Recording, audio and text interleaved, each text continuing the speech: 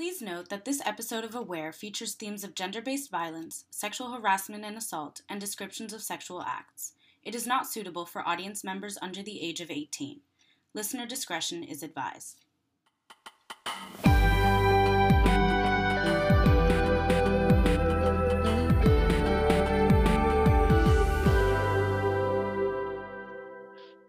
Hi, it's Violetta, Ime, Rosie, and Yaz. We are the Awareness Committee, which is a part of the PPLE AIM Study Association at the University of Amsterdam. Welcome to our podcast, Aware. Our podcast focuses on spreading awareness about important societal issues such as human rights abuses, gender inequality, and climate change, and aims to promote diversity among PPLE students. This month's topic is women rights and activism. Our first guest is Dr. Mary Mikkola, who has been appointed professor of philosophy at the UVA. Mikkola's academic interests are primarily in feminist and social philosophy. Her most recent publications, which include several articles and a book, have focused on philosophical perspectives on pornography. Our second guest is Dr. Misha Decker, who is obtaining his PhD on the emergence of street harassment as a public problem in France and the Netherlands. He is a teacher at the Faculty of Social and Behavioral Sciences at the University of Amsterdam. For his PhD, he did a project on the Me Too movement, where central themes included feminism and stigmatization.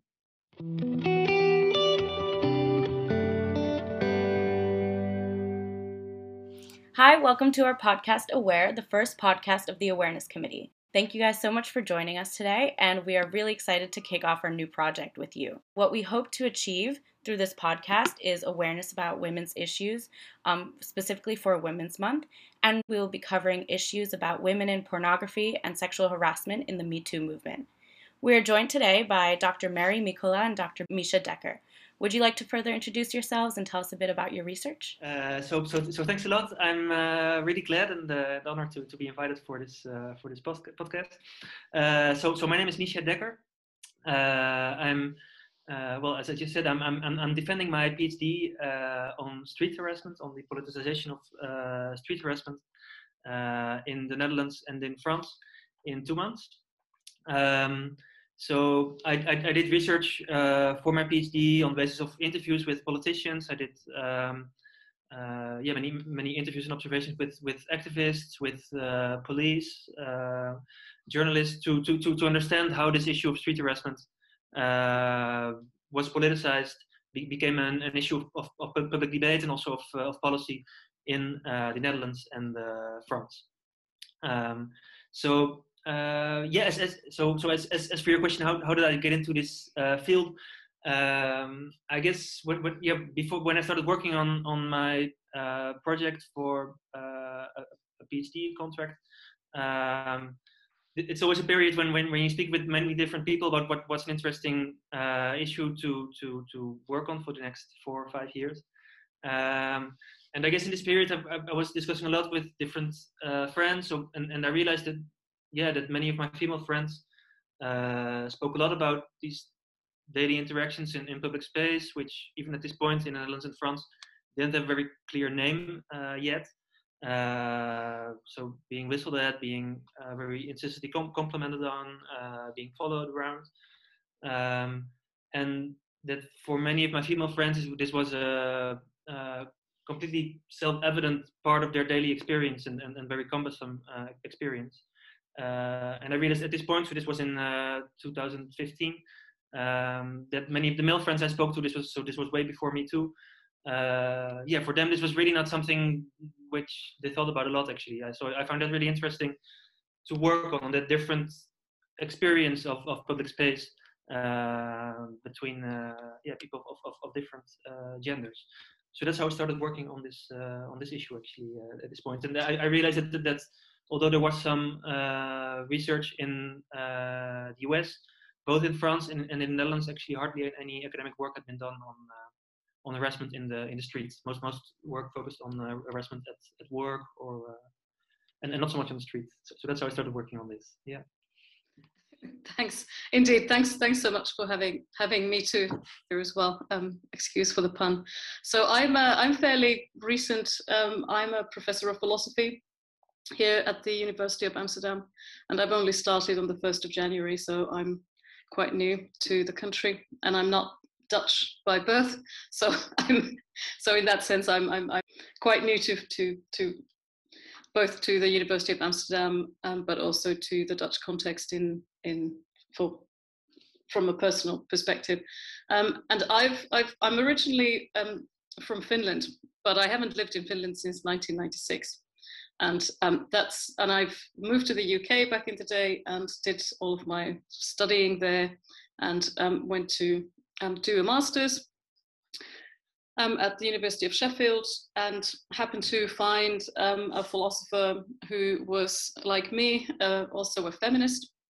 And as then in the 2001, I started my PhD on feminist philosophy, simply sort of combining two of my interests in philosophy and feminism. But I didn't originally start working on pornography or any forms of sex work, but really in very, back then, this was not a researched topic at all. Nowadays, much more about conceptions of gender. So what does it mean to be a woman? What does it mean to be a man? What do we talk about when we talk about gender? But after my PhD and after having worked a few years, I took up a professorship in Germany in 2010 in Berlin.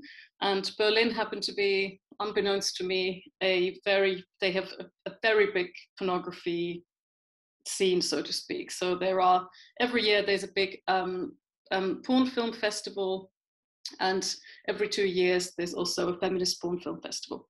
And I got to know a lot of the people then who were in the industry, and it just seemed to me that a lot of the discussions in feminist philosophy were there was a big disjointedness in the way that feminist philosophers were talking about pornography, and especially the people who are in the industry and the people that I met then in Berlin who were kind of part of this. And I thought that there was work to be done, trying to correct some what seemed to me to be also misconceptions about women's agency in pornography and about how the industry is set up.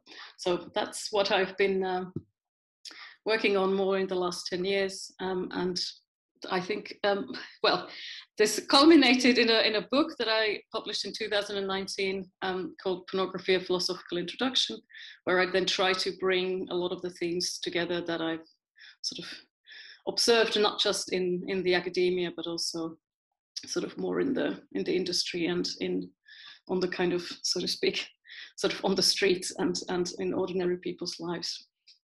That's very interesting. Thank you for sharing. So actually off of that, just to begin, because I think there may be some misconceptions about what really is meant and what is encompassed by the word pornography. So could you clarify to what extent it applies to different types of media and not just film, and what really falls under this category, and then what the main problems are that arise from it?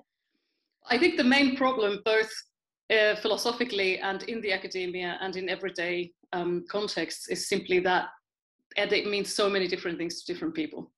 And we are constantly talking past one another. And this, I think, has been one of the... So I actually, in my work, I don't define pornography, because I don't think that it is something that we can give a definite sort of overarching definition for. I think we're talking about a very multifaceted phenomenon, a big industry that has, I mean, as you would expect in any large industry, there's just going to be so many different experiences, so many different ways that that people can create products, and so on. So I think there's obviously the sort of very ordinary idea that involves somehow nudity and scenes of sexual nature, and is used typically as masturbation materials and so on. I think even this is a little bit misleading, in that there's actually quite a lot of pornography that doesn't involve nudity. There's plenty of fetish pornography genres that don't involve nudity. Often also pornography can involve sex that we wouldn't, well, lots of people wouldn't actually think of as sex. So when people think about pornography, they have a very traditional heteronormative conception in mind. I think, again, this is a very narrow part of the industry. There's lots and lots of different kinds of pornography. And even the idea that pornography is just used sort of as masturbation materials, there is now more and more empirical evidence to suggest that it's also used just to pass the time.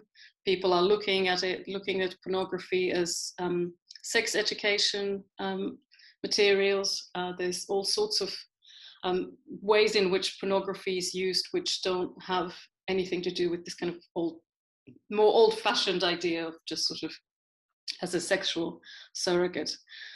So these are some of the issues that I've been wanting to pull out in my sort of research, is that I think there are very simplistic conceptions, and the reality is much more complicated and multifaceted than people realize.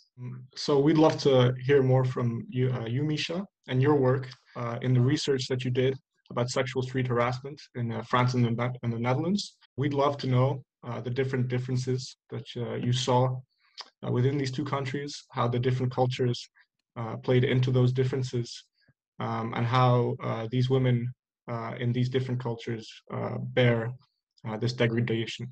What's interesting also with respect to what Marie said is that also in my research I don't employ my own definition of street harassment. So the aim is really to understand how different actors in each country define which acts, which behaviors are part of this category. And as a researcher, I don't have my own definition of street harassment. And actually, yeah, when you look at these two countries, what's I think interesting about this comparison is that this issue was politicized and conceived of so differently. That in France, so you see actually at more or less at the same time, you see this issue emerging. So starting 2012 and especially 2014, when you start to see different hashtags and activist groups were often inspired by American groups. For instance, there's Stop Street Harassment in the US. There's the Holla Back movement in the US, which have chapters internationally in all kinds of different cities, including in cities in France and the Netherlands. And also one big influence was also with it sparked a lot of media attention was the Belgium video actually from Brussels by a young student, a young Flemish student, Sophie Peters, who made a video, Femme de la Rue. And yeah, so it's an interesting case to compare it, to see this issue emerging at the same point in time in these two countries. And then in France, it's picked up by different feminist activist groups.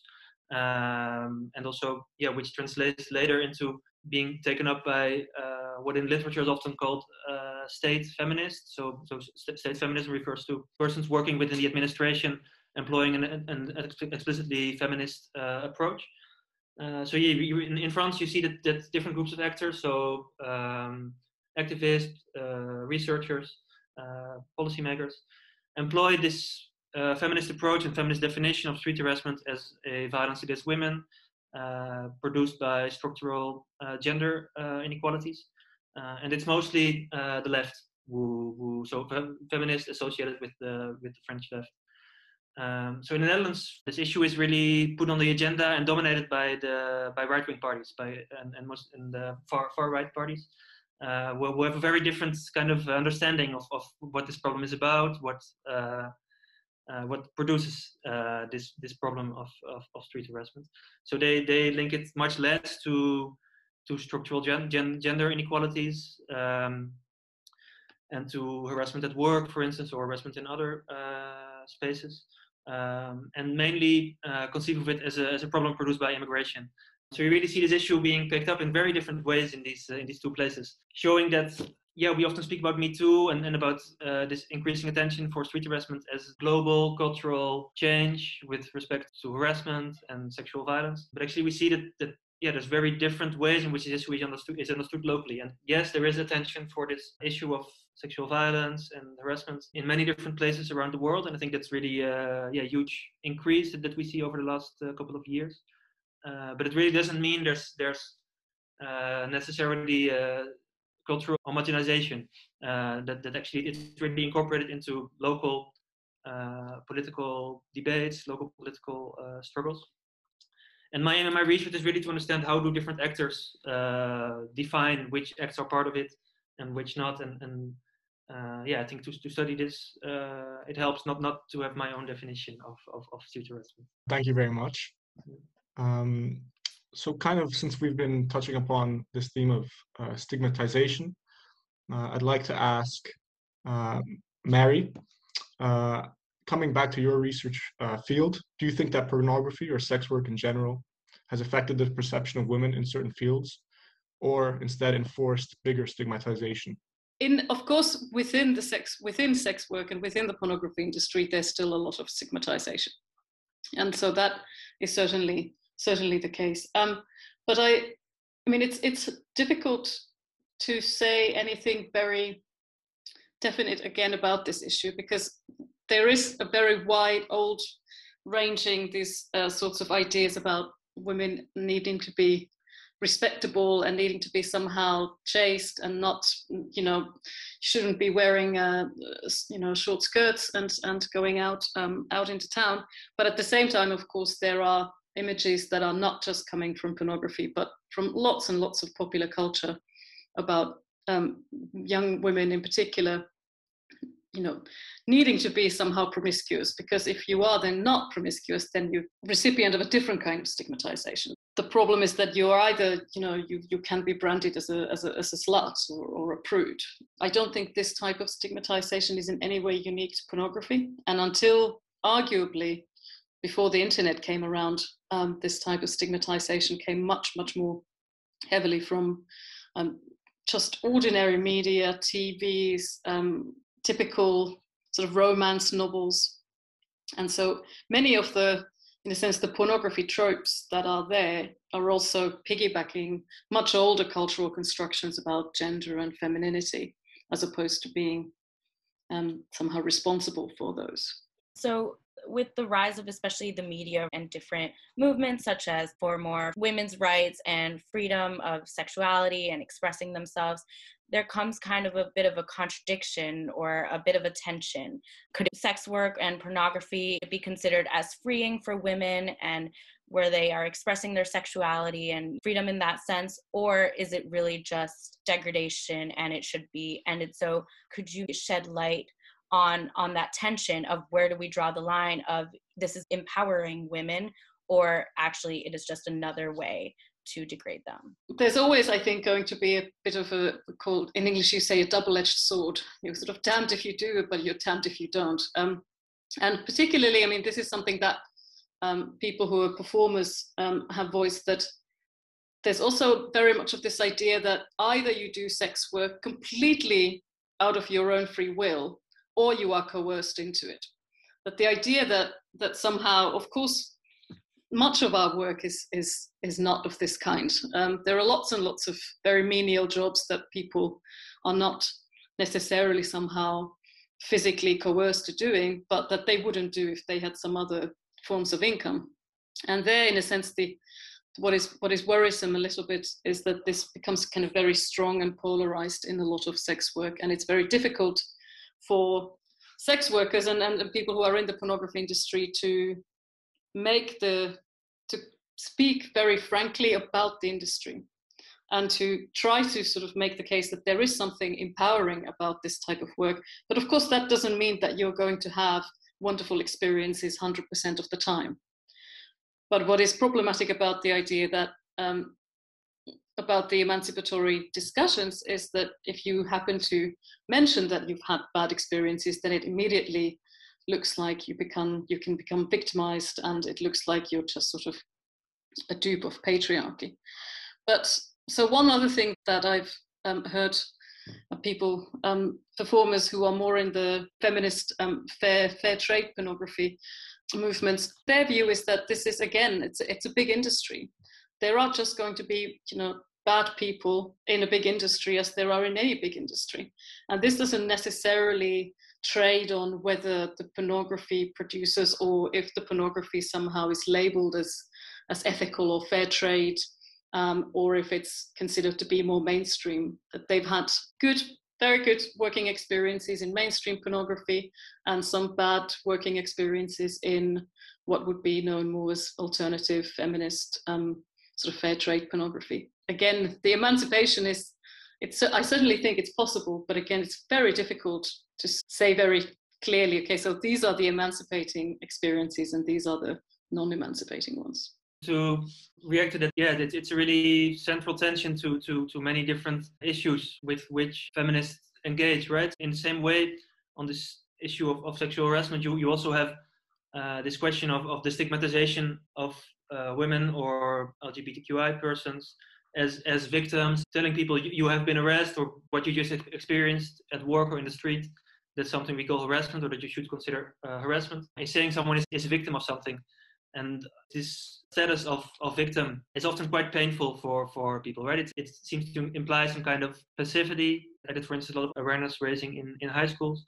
And a lot of resistance to feminist awareness raising in these high schools on this issue of harassment comes from the fact that the girls feel like they're being pushed into the role of passive victim, and maybe sometimes even for behaviors they don't even consider violence, right? So that's a very complicated issue for feminist activists to engage with. How do you deal with women or girls that say, I like it if people whistle me all the time, or even kind of a sexualized compliment in the street, it makes me feel flattered, or so that's really a tension. And yeah, for instance, in France, with regard to the issue of prostitution, also, for instance, there's this term that's used in the debate on prostitution of the absolute victim, which is used by some feminists who say the absolute victim is a sex worker who doesn't understand that what she is undergoing is actually domination, and it is actually oppression. So she's already a victim of a form of sexual violence that is sex work.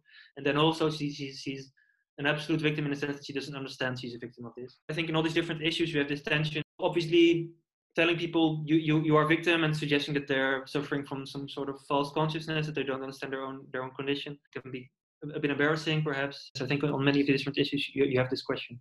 Right. That's it. I mean, interestingly, English doesn't really have a very good translation, but in Germany, these discussions have really moved away from talking about victims and using the term Betroffene. And I mean, that translates as kind of affected. I guess that can be in a negative or positive way. You can be affected by various forms of gender discrimination. So we wouldn't sort of say that people are victims, even though they are affected, because that precisely has the kind of more the active connotations, as opposed to this idea of victimhood, which is passive, that you're just sort of this recipient of sexist harassment and patriarchy. And that's an interesting move, I think, in German language, especially coming from activist circles. The term that I did come across that's used in the American context, especially in services for women that are victim of domestic violence, is the term survivor. So you're not a victim, you're a survivor, which I think you see that there's much reflective work on the side of feminists to work with that. Whereas victim might really convey this idea that you have undergone years of domestic violence without doing anything about it. A term such as violence conveys more the sense that you have lived through a really hard experience, but you haven't been completely passive. So you would both say that language is certainly a powerful tool that should be employed more to change the narrative surrounding either sexual harassment or women in pornography, and it can be effective. Right. I mean, I certainly, generally speaking, avoid using the term victim, unless, of course, we're talking about specific cases. But I think that it's not a helpful tool. And I think that there's lots of ways in which language can be modified with very good consequences and results, and in fact making our language even more precise. I agree. Yes, I think also if you look, for instance, at the work of Catherine McKinnon, who's an American feminist working on also pornography partly, but also on the issue of sexual harassment at work. She also describes the necessary condition for solving and addressing issues like harassment and other types of violence is naming them, right? First, they need to be given a name. And I think in that sense, yeah, sexual harassment was not a term that really existed before the 70s. Street harassment didn't really exist before the early 2000s, at least in public debate. So I think, yeah, labeling things as being harassment or violence in some way becomes a way for people who've gone through it to say, I have gone through something that's not acceptable, that I should not accept, that society should do something about. So I think language, yes, it's really crucial for any kind of emancipatory change. Thank you. These cultural shifts that we see are very important to the feminist cause. And we saw a large one in the Me Too movement, where survivors had this large audience available to speak about their experiences. I'd like to ask you, Misha, how economic class and ethnicity and your socioeconomic background affects the success rate of such movements. Yeah, I think that's a really interesting question. With these movements such as Me Too, we all tend to speak about them as being a way for people to speak out about something that's been really cumbersome for them. But I think it's always important to think about who are speaking out and who have the resources and possibilities to speak out and who don't.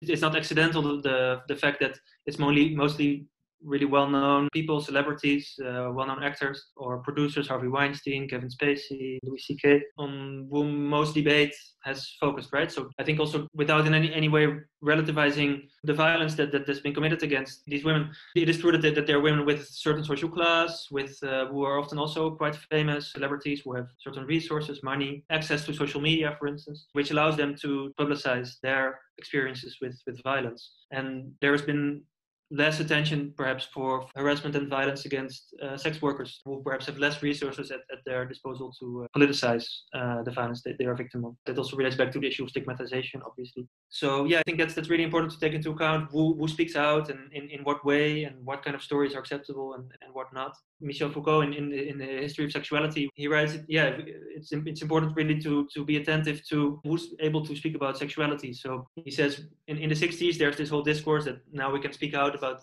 sexuality, but he says actually there's a very long history of speaking about sexuality through speaking to the priest, speaking to medical practitioners or psychologists. I think with this speaking out question, it's always important to see what stories do they produce and which stories do they not produce. And Mary, would you say that there's also a difference in the treatment of women in porn based on similar factors such as, for example, their ethnicity or racial background, social status? Would you say that in certain cases they are treated better if they have a higher social standing, or if they're more well-known, or if they have more money, or if they're white versus a woman of color? Do you notice differences in their treatment? Absolutely. Especially from the US pornography industry, it's very well known fact that the people who get paid the least in the industry are Black women of color. There's a very sort of stark way in which payments work, that even within the categories of Black cis women, those who tend to just have lighter skin tones will get paid more than other women of color. And there's no sort of question about this, and it's not a secret in the slightest. And I of course entirely agree that there are certainly in sex work, not just in the pornography industry, but sex work more generally, the voices we tend to hear are of course the ones who already have some relative social power. And there have been lots of discussions about various laws, and also I think in both in the Netherlands and Germany, about trafficking laws and whether these are in fact helpful or not, because there's lots of voices that we just don't have access to. And would you say it's different in feminist porn, that it takes a more intersectional approach, or is this really across the whole industry that this is a big problem? So it's not so, well, it depends on. So there are typically two kinds of industry practices when it comes to payment. I'm talking about the US context here entirely. So there's the sort of traditional way of getting paid for particular scenes. So lesbian scenes, for instance, typically always pay less than heterosexual scenes. Anal scenes pay more than penile vaginal penetration scenes. So there's been a scale of the more hardcore you go, the better you get paid. And this is something that many people who are in the feminist pornography side and who are more in the ethical fair trade pornography side, you get paid a flat fee. So you don't get paid by the type of scene that you're contracted to do. And what happens is when the filming takes place, it's entirely up to the performers to then choose what types of scenes they want to do. So this, in a sense, the fact that you don't get paid if you do more hardcore scenes, of course, takes away then a lot of the understandable sort of economic incentive to maybe maybe go through with scenes that you don't feel particularly comfortable with and that you don't feel particularly happy about. And that, in a sense, is one of the key central points of feminist, or what I would call feminist pornography, is that it's not just about what's being depicted, but it also is about how the entire sort of industry practices around payment and choosing your own scenes works. And in terms of consent or sexual violence, is there a clear-cut difference in that as well? I mean, do you notice a difference between regular pornography and feminist pornography, and also between how cis men are treated compared to cis women? So one thing that feminist pornography tries to do is to avoid certain kinds of tropes. So these kinds of standard tropes that are quite tired. I mean, the sorts of, the pizza delivery guy on the door, and who you first sort of say no to, but then, obviously you go ahead with it because it's just this sort of token resistance. And one other sort of trope that many feminist pornographers and alternative pornographers very consciously and actively avoid are what's known in the industry as money shots. So sex culminating on a cis man ejaculating on a woman's face. So these are the kinds of typical tropes that people who are in the alternative industry sort of really consciously go out of their way to avoid. But having said that, I do think that it's also very important, and of course it's not going to be transparent to spectators. It's really important to know how the work is organized, because it might be that, for instance, in lots of production companies that are specialists in BDSM or kink productions, there's lots of what might look very transparently as being sort of violence and degradation, but given the way that filming is organized, given the kinds of roles that the performers themselves have, how good the conditions of consent are, it's difficult to sort of just look at the images that are on the screen and think that there is something violent and degrading going on without taking the contexts of production into account. And so, for instance, very famously, there was a production company called Kink.com, where they had a case of a famous male performer. Then our female performers were accusing him of having transgressed boundaries of consent, having engaged in non-consensual sex, and Kink.com then in fact released a sort of guidelines as part of their sort of trying to improve the industry practices, to say, like, look here, we completely are against this. The male performer in question was, sacked from the production company. So I think these are the sort of the difficulties when we're dealing with something like sex work and pornography. Since we're talking about consent, for Misha, I'd love to know how you've seen the Me Too movement change the dynamic around consent and the importance around it in today's society. If we think about what is emancipatory change and what changes the way, in this case, mostly women and men interact, I think a movement like Me Too, it's both about change in power relations, right? So what we see right now already with Dominique Strauss-Kahn in that sense in 2011, in that sense, also Me Too was to be placed within a much longer dynamic, I think, in which we see an increasing number of scandals around these kinds of issues over the last 2 decades. It's a change in power balances, right? So I think the fact that many famous directors, actors are being publicly accused of sexual violence, that it changes something in power balances, right? And it's also, I think, a product of changes in power balances. There is an emancipation of women at work, increasing number of women in powerful positions. So it gives them power to denounce this. And in that sense, I think there will be more men now than 10 years ago thinking twice, just because the consequences might be harsher than 10 years ago. But I think at the same time, emancipation is not just about changing power balances. It's also a kind of collective process of production of reflexivity. People become more reflective about their behavior beyond the risk of losing your job as a man who committed violence or being shamed on social media and in the environment. I think something like Me Too produces a lot of reflexivity. In that sense, it's really an unprecedented movement in discussion about what is acceptable, what is not acceptable. That's how I would conceive of Me Too as an emancipatory force in terms of changing the power balances. In terms of consent, as Marie said before, people have many different definitions of pornography. In the same way, for people working on the issue of harassment, the question is always who decides when it's harassment. We also see really different responses. So if you look really specifically, for instance, I looked at victimization surveys in France and in the Netherlands on street harassment. So quantitative surveys in which they ask thousands of people, have you experienced specific sets of behavior? And street harassment is operationalized really differently actually in the French surveys than in the Dutch ones. So in French surveys, people are asked, have you, over the last 12 months, been whistled at, complimented insistently, sexualized comments on your body? And if people respond yes to any of these questions, they're listed as having been a victim of street harassment over the last 12 months. In the Netherlands, people ask the same question. So have you been complimented insistently, whistling, hissing, more or less the same behaviors? And the follow-up question is, in which case did you like it? In which didn't you like it? When was it harassment for you? And only in the cases when the respondent indicates themselves that they felt it was harassment, are they counted as harassment. So that gives really different prevalence numbers, actually. It really raises the question, who decides when it's harassment? Is it the researcher, police officer, who hands out a fine? Is it always the victim? Does there have to be an intention on the part of the person who harassed someone? Yeah, so these are complicated debates.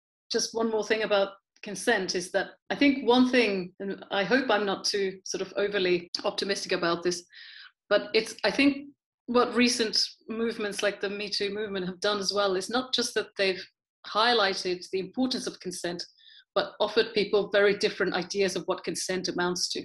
So it seems that it's a very traditional idea of consent that, as long as you just don't say no, and I mean, even if you don't do anything, then you've consented. And I think this is sort of one of the things that is coming out as well more, is that actually what consent involves is not about not saying no, but it's about actively saying yes to some way that you're being treated. Definitely. I think that's a big change in the conversation that has happened about what actually constitutes consent, what needs to be verbalized. And of course, I think more acknowledgement of the social pressures that could lead someone to maybe not feel comfortable enough to say no, but it definitely isn't a yes. I think that's certainly a huge part of it. To move a little away from this, Mary, I know you've worked a lot with feminist metaphysics, and so I want to ask how it links to or differs from mainstream feminism and what really is meant by feminist metaphysics and how it can be applied to issues in both Me Too or pornography, and what one can take away from this. Like, how would one apply philosophy to these issues that we've been discussing?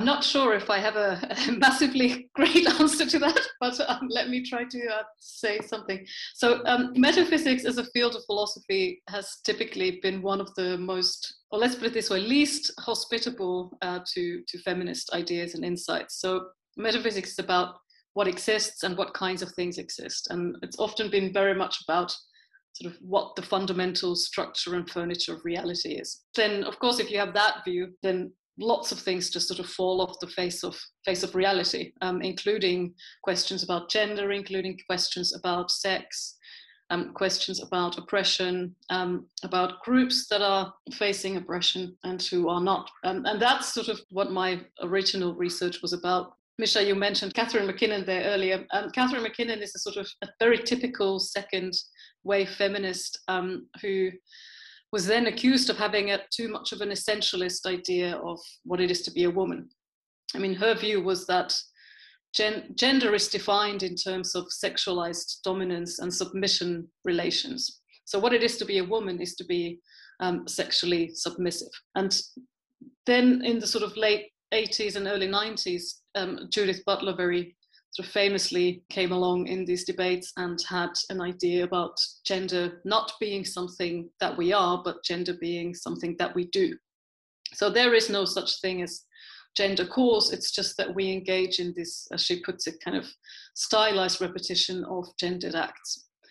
And this sort of had the effect in the sort of 90s of people literally saying things like, there are no women, there is no gender. And to me, this sounded very tough as a then political feminist, because if there are no women, then there is no patriarchy, and then there is no oppression. But we see that all the time, and we're encountered with it. And it just seemed to me that we've got to have some way of theoretically being able to talk about gender and gendered kinds and gender groupings without this sort of essentializing aspect that was part of the older sort of second wave feminism. And that's really the sort of the idea about feminist metaphysics, is that one of the key questions there is, or key issues, is to think about the nature of gender. And that has, of course, then had a much bigger repercussions and sort of much bigger effect now when we are then thinking about the relationship between gender and sex. By sex, I mean sort of sexed bodies and sexual difference, and also about trans identities. And thinking that, you know, there's not just two genders, that we're not, you know, we shouldn't just be kind of confining our talk to women and men, but that there's a whole proliferation of different genders. And how is it that being a member of certain gendered kinds then puts one in a position of social privilege or subordination. So that's sort of how my work there is connected. It's a really interesting question. The effects of saying there is no gender, or gender is a constant social performance, social product. So as I said before, in France, there was this really widely available vocabulary of patriarchy, which was very dominant in public debates, in media, in policy. Activists really conceived of street harassment as a problem of women as a class, so to speak, who have a similar social experience and suffer from similar forms of domination, such as street harassment. And this vocabulary was very absent in the Netherlands, actually. So one of the questions that I tried to explore was, why is this vocabulary so absent in the Netherlands? And that's also, you see really that there's a change in the 90s, which relates very much to this development in a way that, although there's also other developments, but part of this change relates to the development that Marie just talked about. That if you look at the 1980s, the Netherlands, in comparative reports, the Netherlands is often cited as a country with one of the strongest institutionalization of feminism, with a very strong emphasis in policy on structural gender inequalities, violence against women as a product of structural inequalities between women and men. And during the 90s and 2000s, this unsymmetric approach, in that sense, which really talks about structural differences between the condition of man and the condition of women, it kind of disappears and neutralizes, in a sense. And that has very much to do with developments within services working on gender-based violence. So the inclusion of more identities, right? So we see in this period that many services working on victims of violence start to include victims of color, for instance, LGBT persons, and also start to work on men who are victims of violence. So this whole development kind of problematizes the idea of woman victim, man perpetrator. And many services start to feel this distinction is moralistic, is too ideological. We need to be more open. So you see many services starting to adopt a more neutral language, that instead of speaking of victims and perpetrators, they start to speak about people in a violence situation. So this call for more openness, obviously really important. According to feminists nowadays, might have had the unfortunate result that it's become harder to talk about problems that women specifically face. So I guess, yeah, that's a classic dilemma kind of between inclusivity and being attentive to diversity, while at the same time recognizing that there are structural differences that touch women, for instance.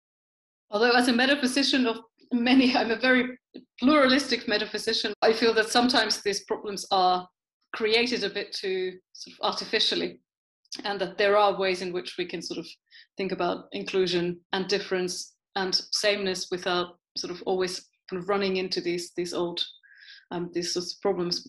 So I think I recognize that these problems do take place, and certainly in public discussions. And sometimes often I find that it's a real shame, because I don't think that those discussions need to go that way. I mean, having said that, I think there was something about the discussions that made patriarchy very difficult to understand.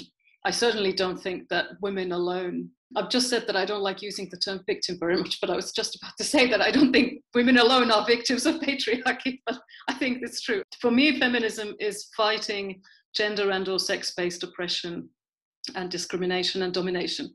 And people of all genders can be affected by gender injustices. So this is my hopefully sort of positive message about how metaphysics can help us politically, is to think about those social structures in a different way. So we're slowly reaching the end of our time. So just as a ending note, how do you think others can engage with these issues that have been discussed today? How can they connect to it? Really, anyone in general in terms of changing the narratives or help out to dismantle the patriarchy, let's say. And is there a main thing you hope listeners take away from today?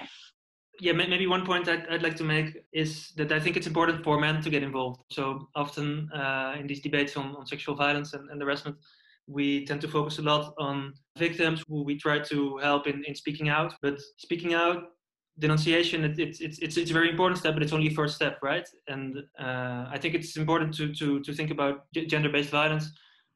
It's mostly committed by men. So I think it's important to think about gender-based violence as a man's problem, in which men need to be involved in discussions about this. Policies on this shouldn't only be focused on victims services, but also on awareness raising among men, because that's really a tendency you see in a lot of policy, that like ministries for education, for social services tend to have financing for victim services and focus mostly on victims.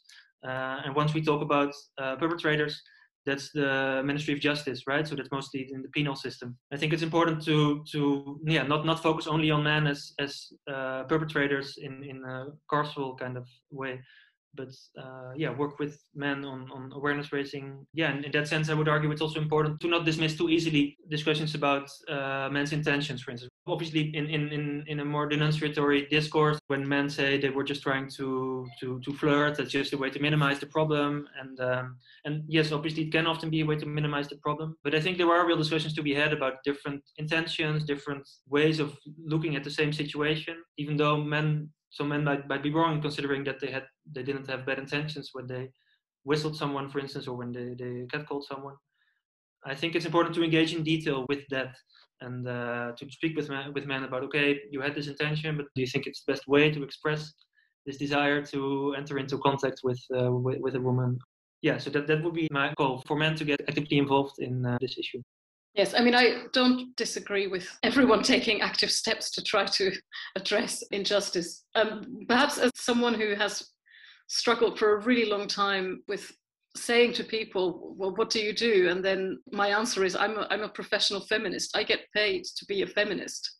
And this is, of course, a big source of prejudice. I mean, people have very, very strong pre-theoretical views about what feminism is and what feminists believe and what they argue for and what they fight for, and it's often extremely caricaturistic, and not something that I do or people I know in the profession who are other sort of feminist philosophers would be even committed to. And perhaps here, I mean, something, and maybe I'm simply not familiar enough with the Netherlands, but it certainly feels that there's also quite common stereotypes about what it is to be a feminist, also in this country, that are along these kind of very stereotypical caricature ways. One thing to bear in mind is that even though I completely agree that people should take responsibility and think about their personal behavior in the way that Misha, you were talking about, it's also just not the case that we're here trying to get rid of men or blame them in a sort of burn them at the stake or something like that. I mean, what we're dealing with are structural forms of oppression and discrimination. Structural here being the key issue. And that is something that people really need to think about, inform themselves if they are not yet too familiar what that means. But we're talking social structures where even people with very good intentions can perpetrate easily forms of injustice. Social psychologists apparently have a saying that the road to injustice is paved with many good intentions. And that's simply because of the way that we tend not to be always that aware of what we're doing, even when we think that we are. And so hopefully that's something that listeners even will take with them. Thank you so much. Both of your research was incredibly interesting to listen to see how your research has impacted your view on the feminist movement and the issues that plague women today. We'd also like to thank you for putting a spotlight on what feminism really is and showing the listeners and teaching them about the struggle that women have to go through and what we can do to help that situation in general. So thank you very much. It was a pleasure to talk to you. We really appreciate it. Thank you so much. Thank you. Thanks a lot. It was a pleasure to discuss with you. Thanks a lot. Thank you very much. Have a nice rest of the day. Thank you.